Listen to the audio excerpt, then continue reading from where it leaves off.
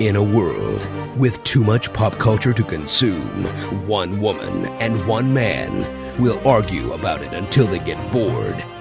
It's an epic battle between obsession and indifference, and the winner will determine, well, very little actually.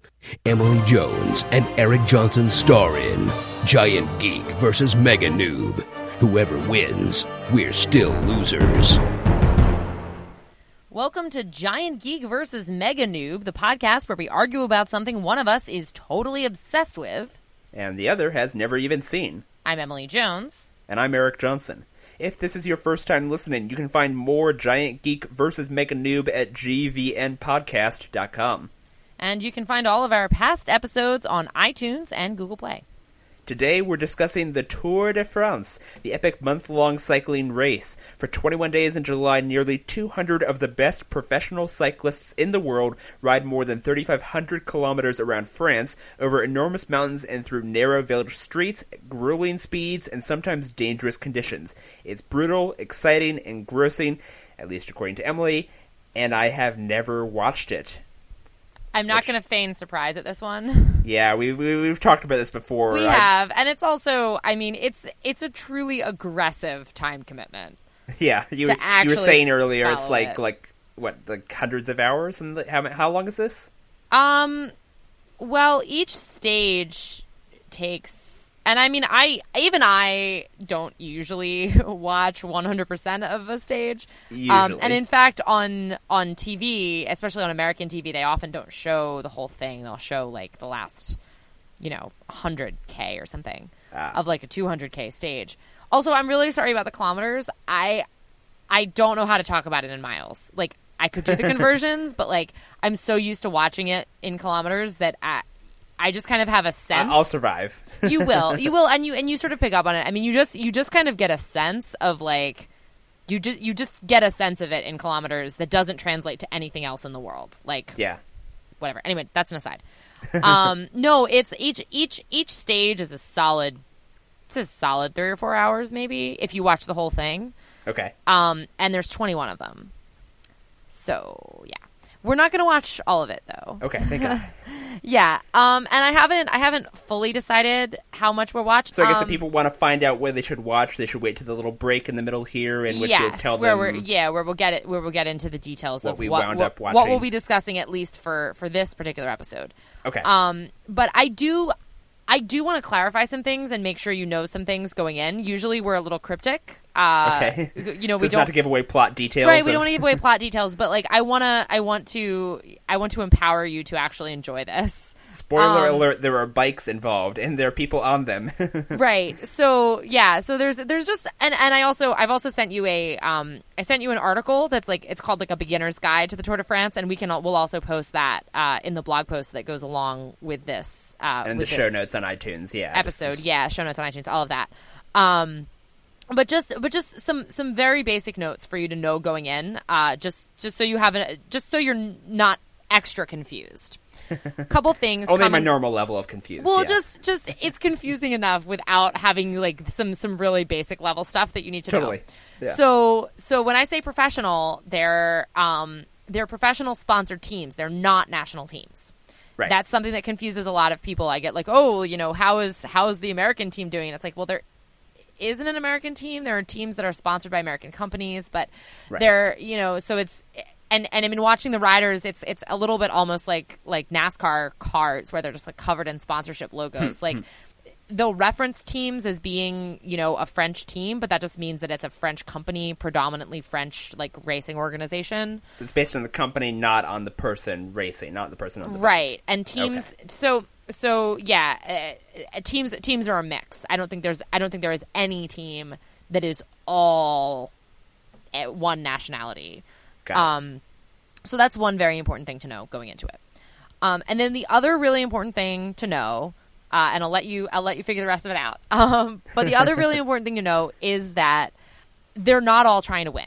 In fact, 90%, or perhaps even more than 90% of them are not aiming to win the race. Because there's teams, but then there's also individual winners. Like you hear Lance Armstrong won, which he didn't because he's been stripped of all of his titles. But I thought he kept one of them. I thought one of them they said was still okay. Like maybe his first one. Maybe the first one. Yeah, I'd have to go back and look. Anyway, but there's an individual winner at the end of the Tour de France who's one person out of a team. Is that right? Correct. Okay. And so most of the people on a team are there to support their team leader or a couple of team leaders. Got it. Who may or may not be trying to win. They might be just trying to place as high as they can, or in some cases their real focus is on a sprinter who's going to try to win the sprint classification, which is a thing you'll figure out, or is trying to win individual stages. But but most of the people are there in the race are there to serve a team leader rather than it's not every man for himself. It's very, very, very much a team sport, which will be very clear as you watch it. But those are just a couple things I want to just make sure you're clear on before you go into it. Don't worry, I'm sure there'll be plenty of other things I don't understand, so we will not have a shortage of things to talk about. Oh no, and yeah, by all means, ask me any questions as well as you're watching it. Okay, so we're going to take a short break here, and we're recording this in the past. We're going to, during this break, tell people what they should go watch, and then they come back, and then they'll come back and join us for the discussion of whatever those things they will have watched. Correct. They're called stages. Stages. Okay. Yeah. See? Told you to be more questions. Yes, exactly. So we're going to watch a couple stages or portions of a couple stages, which we'll let you know about in a second. And then when we come back, we're going to discuss what happened and what we think of it. Sounds good. Looking forward to it. Enjoy.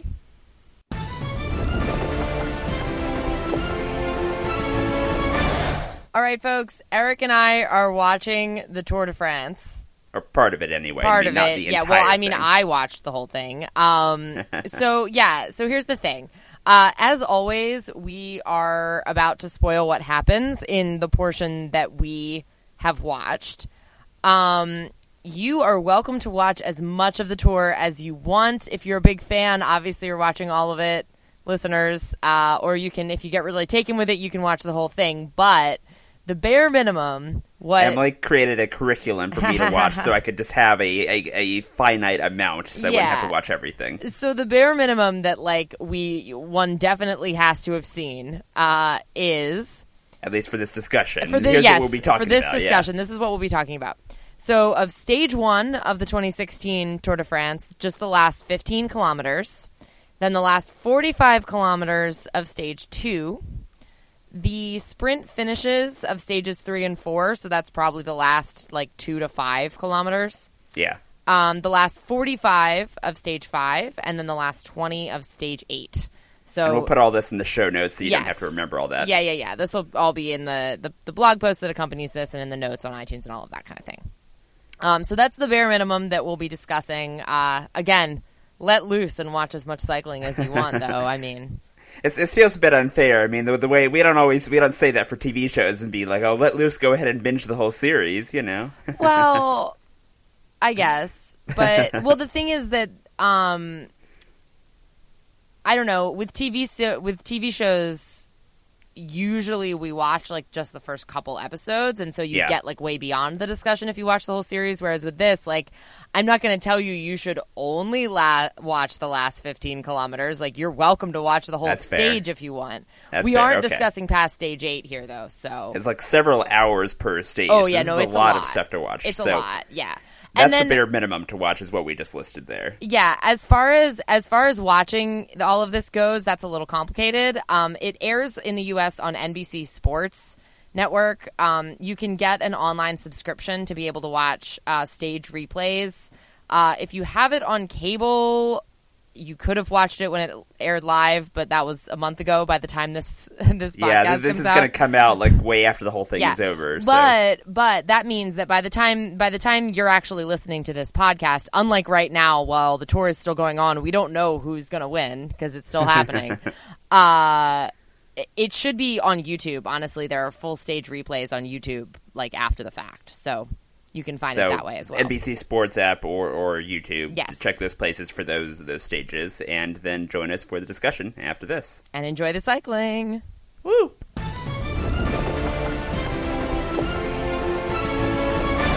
And we're back. We've just watched the Tour de France, or part of it anyway, up through, but there's chunks up through end of stage 8. So we're going to get to what I thought of the my very first exposure to really watching the Tour de France ever. Diving right in the deep end. Yeah, we're going to get into that in a minute. But first, Emily, why do you love the Tour so much? Oh, man. And this gets at why I love cycling as a sport in general. But, I mean, the Tour is kind of like the big thing. I think my favorite part or what I find so like fascinating and fun about it, I think is, I mean, just how much is going on. And what I mean by that is, you know, it's really not, I mean, people often ask me like, oh, who's winning? And it's like, well, I mean, I can answer that question, but, you know, it's really not like a winner take all. Yeah. And I mean, obviously, at the end of the day, there's a winner. Somebody wears the final yellow jersey and stands on the podium, and they won the Tour. But that's not the only thing that matters. Right. It's not just the end. And there's a winner in each of the sub competitions too. But there's so many little tiny victories and moments of glory and little things that matter. You know, and that's why, as I explained to you, I think in the intro that you know, most of the people that are there are not there specifically to win themselves. Mm-hmm. And that's really important because it means that then, you know, a lot of them are there to help someone else win. But then a lot of them, like, it means that what they go for is the smaller victories. They go for a stage win, which is a huge deal. Or they go for, you know, they just want to be in a breakaway and, like, maybe win that most combative prize for the day and, like, just get a little attention, get their name out there, you know, and it's just like, because that's the thing is, even if you don't win anything, just the fact that you were out ahead of everybody else climbing over a bunch of mountains in a stage of the Tour de France is a big deal. Like, and being seen by the TV cameras, which are on those like crazy motorbike, you know, right. setups, and you know, getting that exposure even for a few seconds is a deal. It's a big deal for the riders and their sponsors and all that. Right. The TV exposure is a big deal for the sponsors, but also for the riders. It's, you know, it's one of those sort of things that goes on their little resume and not their resume exactly, but their list of stats and their list of, like, you totally. know, are they having a good year or a bad year? Yeah, they're having a great year. You know, they won this, they came in third in this race earlier in the season, and they won a stage of another race, and, you know, then they were in a breakaway and, you know, briefly led the sprint competition in the Tour de France. It's a big deal. Even if they don't win, it's a big deal just to wear one of those jerseys. Like, and I love that. Like,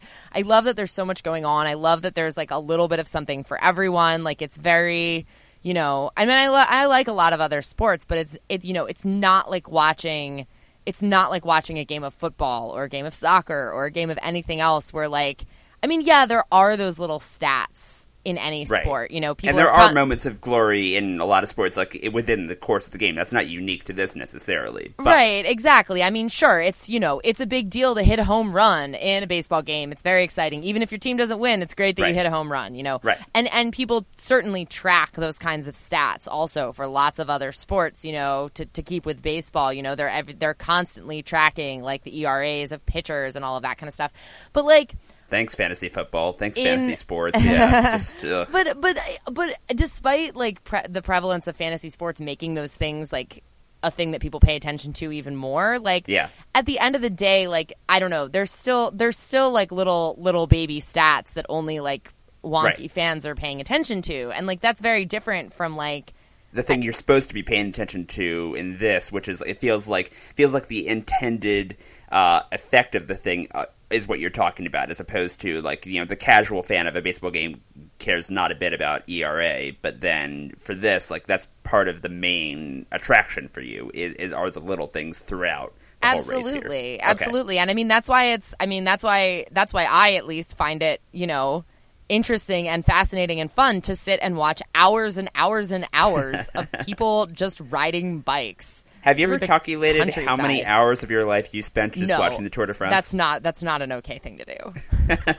I've been watching it for like a solid 15 years or so. So, and there have been summers where I haven't followed it as closely as others, but like Sure. it's an unreasonable amount, and I don't want to know the answer. So, what about you? What did you think of it? Yeah, your first foray into the world of cycling. I will agree that there's a lot of it. So it's a bit intimidating at first just to be looking at, like, you know, each stage being several hours and, you know, just the amount of it, given the fact that I just in normal life don't watch very many sports, you know, in general. And we should also disclose, just for the sake of knowledge and in case it comes up, that there was more outside of podcast communication on this one than there usually is. Yeah, well, let me just say first. Yeah, I really enjoyed it. I had a really good time.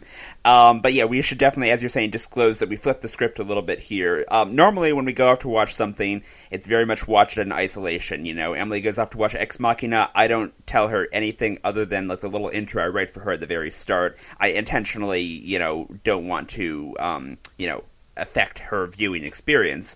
But in this one, because it was so much of it new to me, and because a lot of the stuff on screen was in French, I forgot about that. I was Facebook messaging Emily a good deal at the start of the stage one, and so we had a lot of back and forth chatter. And I found out that not only are you a geek about the Tour de France, you're a geek about explaining the Tour de France to other people. You were really enjoying, you know, breaking it down for me. Yeah, anyone who's ever accidentally stumbled into a conversation about cycling or the Tour de France with me knows that, like, if you show like a teeny tiny modicum of interest, like, I will just go. Like, I get so into, like, yeah, I don't know why. I just really, there's sort of, no, I think I can kind of understand that, though. I mean, it's sort of, you know, because this is like specialized knowledge, like most people I feel like don't understand it to the degree that you do. So you take a bit of pride in kind of the fact that not only is this like a big international sporting event,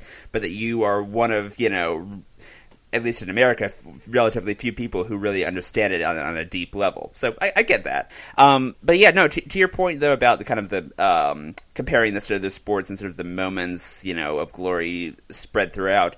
Yeah, I really dug that about this. It really felt like it was a very different experience than watching other sports, in a good way, I thought.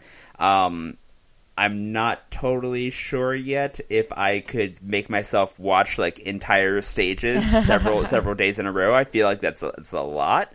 But I will say another little change to the normal script. So, like I said, normally we watch these in total isolation from each other. I also had some help on my end for most of the viewing experience.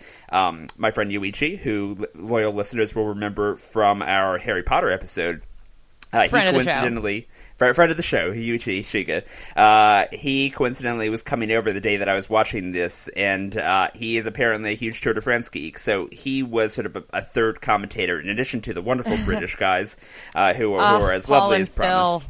Paul and Phil, is that their name? Yeah, Phil Liggett and Paul Sherwin. I love them to pieces. We'll talk about them in a minute, though. They were great. And then Yuichi was also great because he was doing a lot of what I was initially asking you to do. He was breaking down for me a lot of like the little minutia of just like strategy and kind of what people were doing in the moment and what does stuff on the screen mean.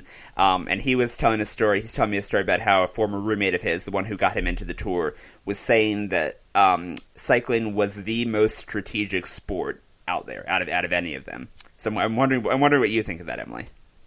I mean, I don't tend to deal in superlatives, and I don't know enough about all sports in the world to say like only necessarily Sith deal in absolutes. I don't really do absolutes. But I mean, yeah, though, like. There's just the whole thing of like the way the teams behave and the way they try and reel in the breakaways or not reel in the breakaway. I mean, it's not just that they want to reel in the breakaway. They often are playing this little cat and mouse game all day where they want to keep the breakaway. They don't want to let the breakaway get too far ahead because they want to be able to bring it back in, you know, when they need to. But they want to leave it out there because they don't want to get reel it back in and then, too soon, too far from the end, and then give somebody who might actually be a threat the chance to make a second breakaway. Well, that was something that Yuichi was explaining that was really helpful for me to understand. And that's just one little tiny thing. the whole idea of the Peloton being the biggest group and then also smaller groups, just the amount of energy they need to produce is a lot less than if you're by yourself. And so, the strategy of, when do you try and reel someone in? And also he was talking about like feints, like fake attempts to either break away or to reel someone in, and kind of all this like deep strategy. And he was also saying, this was something that was surprising to me, that I guess all the writers have, like, their coaches are able to talk to them. Like they have little radio earpieces, yeah. Which I thought was really interesting. The fact that there's that it's not just about instinct, I guess, or not just about like paying off your training, Yeah. Oh no. There is a lot of intense strategy, and they absolutely have their team management is absolutely in there, and they need that because for a lot of reasons.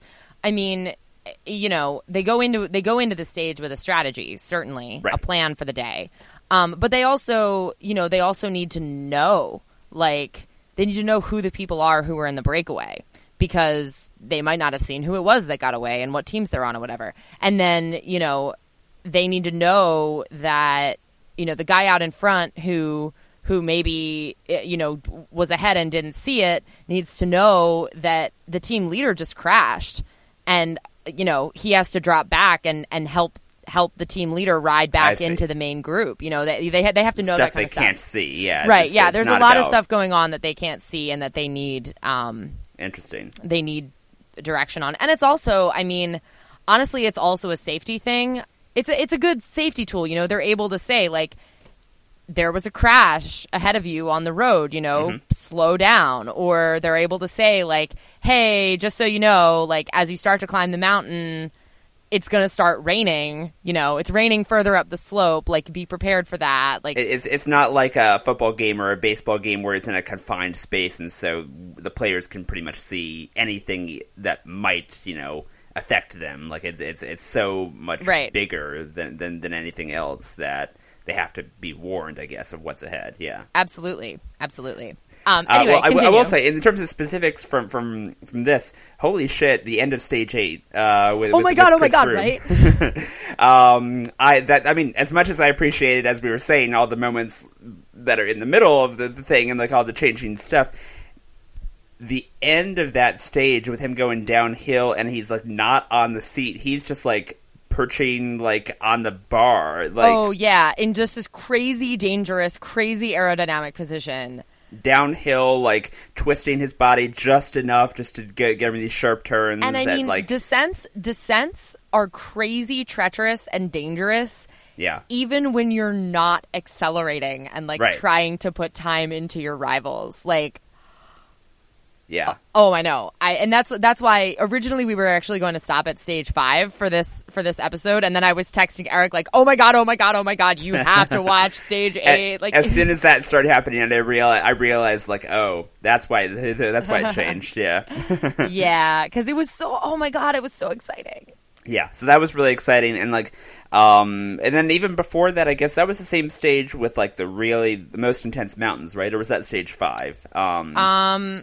Out of the ones we watched. No, I think stage 8 had more serious mountains, because I believe that stage 8 was the first one in the Pyrenees. Hold on, I'm looking quickly at the race profiles. Yeah, no, stage 8 was the most intense mountain stage that we watched, because it was the first of a series of stages in the Pyrenees mountains. Yeah. So yeah, stage 5 had, I think the highest category climb was a 2, and it was sort of a short category 2. Mm-hmm. And Stage 8 had, I guess we only watched the end of it, so you only saw 1 or 2 first category climbs. Yeah. But the first climb of the day, actually, the Col du Tourmalet, was an outside category climb. Like, so tall, long, and steep that it is too high to be considered category 1. Yeah, this is something that Yuichi explained to me. So the stages are numbered based on their intensity, and it's in descending order. So a 5 is like the easiest incline. Right. One is nominally the hardest, but actually there's basically the equivalent of a harder than one, which is what do you call it, an outside category? Yeah, it's called HC because HC. in French it's I'm gonna butcher the pronunciation because it's been so long since I've spoken French, but it's like hors category or like hors de category, which is like higher than category. Like so it basically just means like this is too intense to be categorized. It means when we made the categorization system, we really fucked up. Sorry, guys. That's what it means. So I took a lot of notes throughout this, mainly about the people on the side of the road, about the fans. Oh my god, the fans. Like, okay, so some of them are positive. So for instance, the farmers who made a giant cow on a bike, that was adorable. Oh, I know. I love the like, and it's usually like the local farms like get together and they make some kind of incredible thing specifically for the helicopter that like advertises the region and like whatever their major produce is. Like, of course, it's so cute. About a specific type of cheese, which of course, one more time, the names of the commentators were Phil and Paul and Phil. Paul and Phil, like they would call out at certain points, like when I guess there wasn't much happening on the road, they would call out like this was the type of cheese that's produced here, and they already had all the intel prepared for each region that they were commentating on about like here's the main export and here's what the farmers around here are talking about when they have these things for the helicopters, which was great. That's primarily Paul, and he's just like that's another thing that I love about it is like it's like this great wonderful sport full of all this strategy and stuff, like, but then also you're just casually getting like a French history lesson from Paul Sherwin, like, well, a history lesson and also like just a visual tour of just like of the whole country. I mean, that's something that so like obviously Formula One racing is not at all popular in America, which makes no sense because we love cars and we have a giant country, but whatever. Hey, my dad, it's really popular with my dad. Yeah, but like I feel like I wish we had more stuff that was like this. I guess the logistics of it might be harder in America than maybe in the French countryside. I don't know, but just in terms of being able to see the changing visual landscape of the country from stage to stage, I mean that's just really cool. And the fact that this is a big enough event that they can really put in the resources to have not only the motorbikes and all that and the cars, but also have the helicopters and get these really awesome sweeping shots of the country.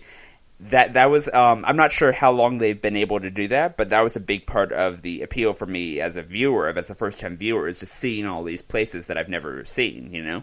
Oh yeah, I mean even if you don't like care about the cycling or get into it, like it's definitely like a lovely scenic thing just to have on your TV, like sweeping shots of France and mountains and countryside and old decrepit castles and charming little villages and exactly, all the villages that they're talking about. Oh yes, medieval village, and it's just like, oh right, Europe, you've been around for a while. Europe is old. And then there's also like, I don't remember what the specific sites of interest were for the stages we were watching, but sometimes they'll go through. There's like a town that was one of the towns they rode past this year is like this little village that was destroyed in World War II and they never rebuilt it, and it's like it exists as like a national sort of memorial to World War II and the and there's a lot of stuff that was like destroyed.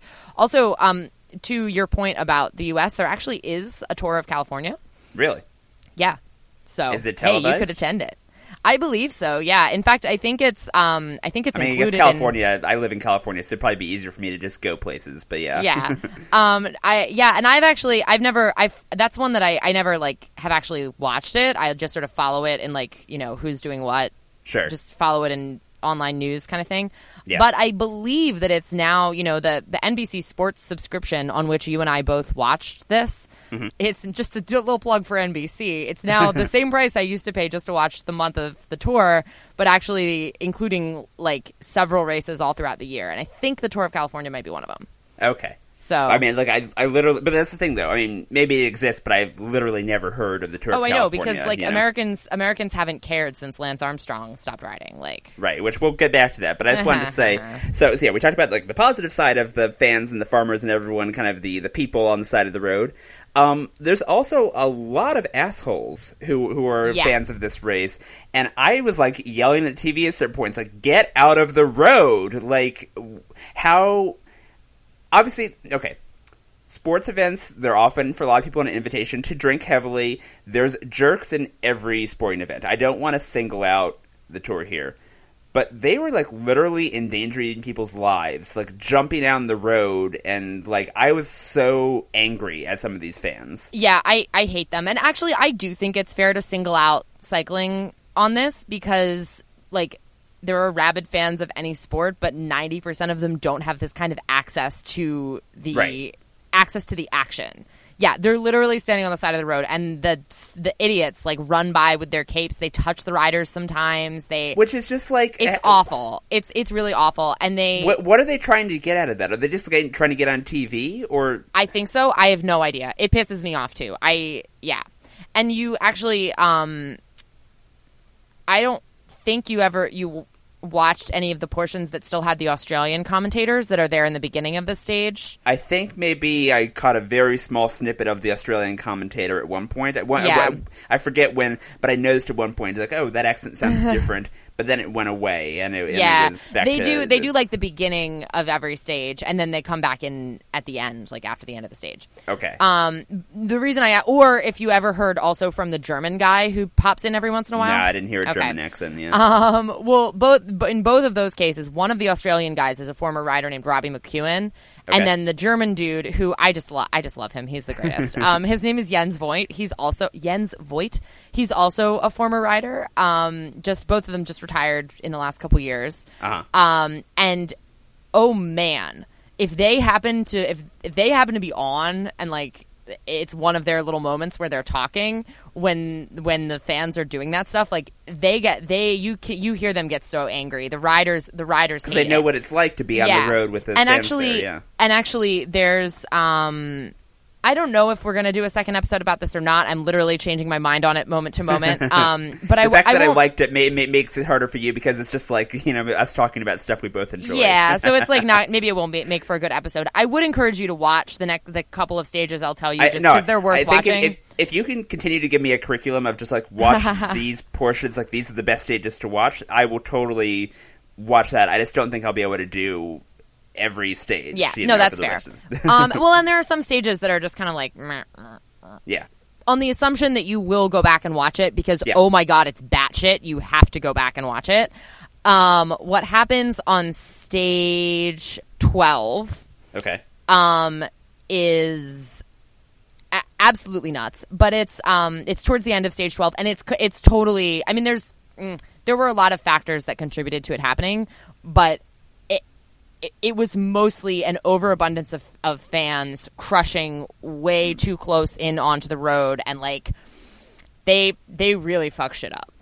Like everyone is safe, no one is injured, but like Jesus, it's so bad. Well, at the end of stage 1, which we watched for this, there's a bunch of crashes right in the sprint at the end, and those were brutal, and those were on like a wide boulevard. Like I just imagining this equipment at this speed crashing in a narrow place, like, I just, Yeah. I was just incensed by a lot of the fans throughout this, especially in the mountain stages where it seems like they were getting a lot more aggressive. Okay, here's the thing. It's just like, I don't know if it's like a certain thing about sports or it's just people in general with access to alcohol, but this is something that really always bothers me, when I go to sports games. I've even though I don't watch a whole lot, I have at certain times in my life gotten really into one sport or another. And like I was once at a football game with my family, and we were in the away team. We were in the minority in the crowd, and some people behind us threw a glass beer bottle right over our heads. Like, it was maybe 10 feet away from that hitting us in the head, and it fell down into the stands below us. It probably hit someone down there. And that just really just sets me off, this idea that you care enough about, who wins this competition, that you're willing to, like, hurt someone, possibly kill someone. That it's one of the things that just really drives me nuts about sports, Me too. It's completely beyond my comprehension. I don't I don't understand why people do that. And in the context of the tour, you know, I don't understand that level of intensity about anything where you're like, somehow it becomes the logical thing to like punch somebody in the face because they're wearing the wrong T-shirt. I don't get that at all. Right. But I don't know. It's like another level of like, what the hell is wrong with you, the spectators in this? Because it's like, okay, if you're a fan of this sport, like, you should want it to be. You want them to crash. Like you want like. Yeah. How do you not understand that your crazy behavior is endangering them, endangering their you know, lives sometimes, and also just, you know, their limbs. They break things all the time. It's very easy for them to break bones when they fall because you know, their shoes clip in, their clip pedals, so they're like attached to the bike. So if the bike falls, they fall, they hit the pavement. Yeah. Anyway, so one, back to why I don't understand this fan behavior. It's like, okay, first of all, you're endangering these people. You're going to potentially injure them, potentially kill them, potentially make them have to drop out of the race if they get injured badly enough, or hurt their chances in the race if they get injured, you know, and it hurts their performance. And then also, you could be messing up the race for them. Like if you get in their way, you don't, especially the people on the road, like they probably are not able to follow, like they don't necessarily know what the situation on the race is. You know, they don't have all the fancy TV stuff we do. Exactly. So like, for all they know, the person that they're interfering with on the top of that climb could be in the midst of like a make or break breakaway where this could be like their career defining moment. Like this could be, it could be their career defining moment. It could be their tour winning moment. Yeah. It makes me furious. I completely agree. I hate fan behavior. That was kind of like, you know, that took away a little bit from the enjoyment, even though it made me more engaged because I was screaming at the TV. You know, yeah. So that was kind of, I think that's really the only thing that I really would call like a negative, you know, a criticism that I had of this watching experience of this introduction. But it sounds like that's normal.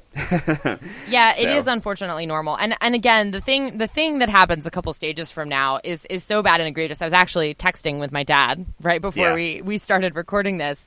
And yeah, he texted me and he was like, so do you think after that they're finally going to do something about the idiots on the course? And I was like, really? I don't know, Dad. Like, I mean, I really hope that they do. I hope they do something about the fans, and I hope they do something about the motorbikes because they also create problems sometimes. Yeah. But I don't know. Like, I don't know what they can. It's tough. I mean, you can't. Yuichi was saying to me that you can't put barriers on all 200 kilometers of a stage. You know, so they only put them like on the points where it matters. And like, what else can you do? I don't know. Right, I mean, it's so big. I mean, that's the flip side of not having the contained field is that, you know, this is hard to control. But yeah, so Yuichi was saying to me that I don't know what year this was, but apparently there was some year where, like, one of the camera motorbikes, like, hit a rider and he broke his collarbone and he had to drop out of the race because it was just, like, you know, and this was a guy who, like, was a contender, like, not just a support member of the team, but, like, an actual, like, big deal rider who got knocked out. I don't know if you know what he's talking about. I remember the incident. I couldn't tell you off the top of my head who it is. It was a handful of years ago though. Yeah, no, I remember that. And it was a very similar situation to the situation in which a rider died at another race earlier this year. I mean, yeah, it's a big issue. And you know, there have to be motorbikes on the course. They serve several purposes. You see the thing is, like, I really dug what they were doing with the cameras in this. I mean, I thought, like, the way they filmed this was so dynamic and so much better than what I was expecting. I was expecting the helicopter shots the whole way, just like kind of whatever, or maybe cameras on the side of the road at certain places.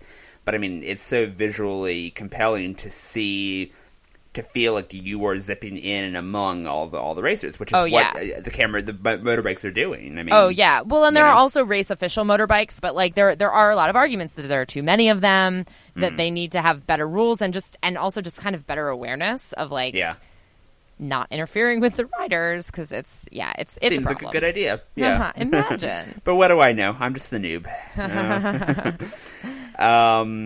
But yeah, I'm just looking back at my notes here. So yeah, overall, enjoyed it despite the obnoxious fans. I really, like I was saying, I thought this was a pleasant surprise just in terms of a lot of the whole experience of the way it's filmed, the way it's commentated, just the look of the whole, you know, scenery of getting the tour. Yeah, the tour of France. Imagine. But yeah, I guess kind of where I come out on it is sort of, and this is how I feel about sports in general, is I feel like the fact that I was talking with you and then later talking with Yuichi, I mean, that really defined the experience. It definitely made the whole thing really enjoyable. And so, I mean, this is the whole thing. Like, I can get into pretty much any sport if I'm experiencing it with other people, even if I don't know the teams. Yeah, it's a social experience. So, I don't know if I can totally say that I would have gotten into this as much if I were just watching it all by myself. But, that's fine. If I watch any more, I'm sure I'll be Facebook messaging with you. And oh yeah, and I will love it because yeah, I think part of the reason also that, as mentioned before, I get so into explaining it to people is also because like I feel like I'm sort of constantly evangelizing about it because like sports fandom like is a social experience. It absolutely is. That's the reason. Hell, that's the reason that they talk about sports fandom in the terms of nationhood. Like, I'm not going to name anyone by name, but I do know certain people who are like sports hermits who just watch games like by themselves, and I've talked to them about this, and I just can't do that. Like, this is something that's not a skill I have. Yeah, well, and I get it because I totally do that with cycling. But like ultimately, it's still a social activity. When something crazy happens, like you want to be able to say like, holy shit, Chris Froome at stage 8. You want to talk about just like, did we just do the same thing? Oh my God, the end of that stage, it was crazy. Also, isn't Marcel Kittel adorable? I have to say that's another part of it. I have huge crushes on several of them. Yeah. Well, if you ever make it out to California, Yuichi tells me that his hometown of Santa Rosa is the hometown for BMC, and that there's a restaurant he goes to with his family where he's seeing racers all the time. Awesome. Incentive for you to come visit California. That is incentive. Yeah, no, that sounds so creepy. No, but also, I mean, getting back to the whole, like, there's so many little internal competitions and internal moments of glory and all that kind of stuff. Another thing that's, like, really kind of wonderful and rewarding, and another thing that's, like, sort of more rewarding the more you do it, or the more you watch, is the stories of the riders. They have really long careers, and you watch their careers, and they have like incredible stories. Whether it's for instance, there's one guy who's riding this year who his team, which team was it? I think it was Giant Alpecin. Was apparently the whole team was in like a horrible crash during a training ride. Like they had an accident with a car. And this one guy in particular, John Degenkolb, I believe that's who it was like seriously injured and like almost lost his finger, and is like still like, has to like do his like braking and gear shifting different because his finger's screwed up, from this accident. So it's like this incredible story to watch him, and he just, God, I can't even remember what it was he just did on a stage, but he was just like in a breakaway, or he like, led some chase or whatever it was, and it's just like awesome. Like, yeah, what a great, something that didn't occur to me until now. Recovery story like this. Sorry. That reminded me, I wasn't thinking of this, while I was watching, but I really liked the fact that we did not have, like they do in the Olympics, constant cutaways to like the personal sob stories of all the athletes. Like there were times when the commentators would talk about like something that happened to someone, but oh my God, do I not need more like, tragic upbringing stories in my sports? Like, and that is why we watch the live coverage and not the primetime coverage. The recap version. The primetime, the like repackaged primetime replay is the worst thing. That sounds awful. The worst. Anyway, one more thing. We're way over time, but one more thing. That's what I want to mention. I'm so sorry. The stuffed animals as prizes.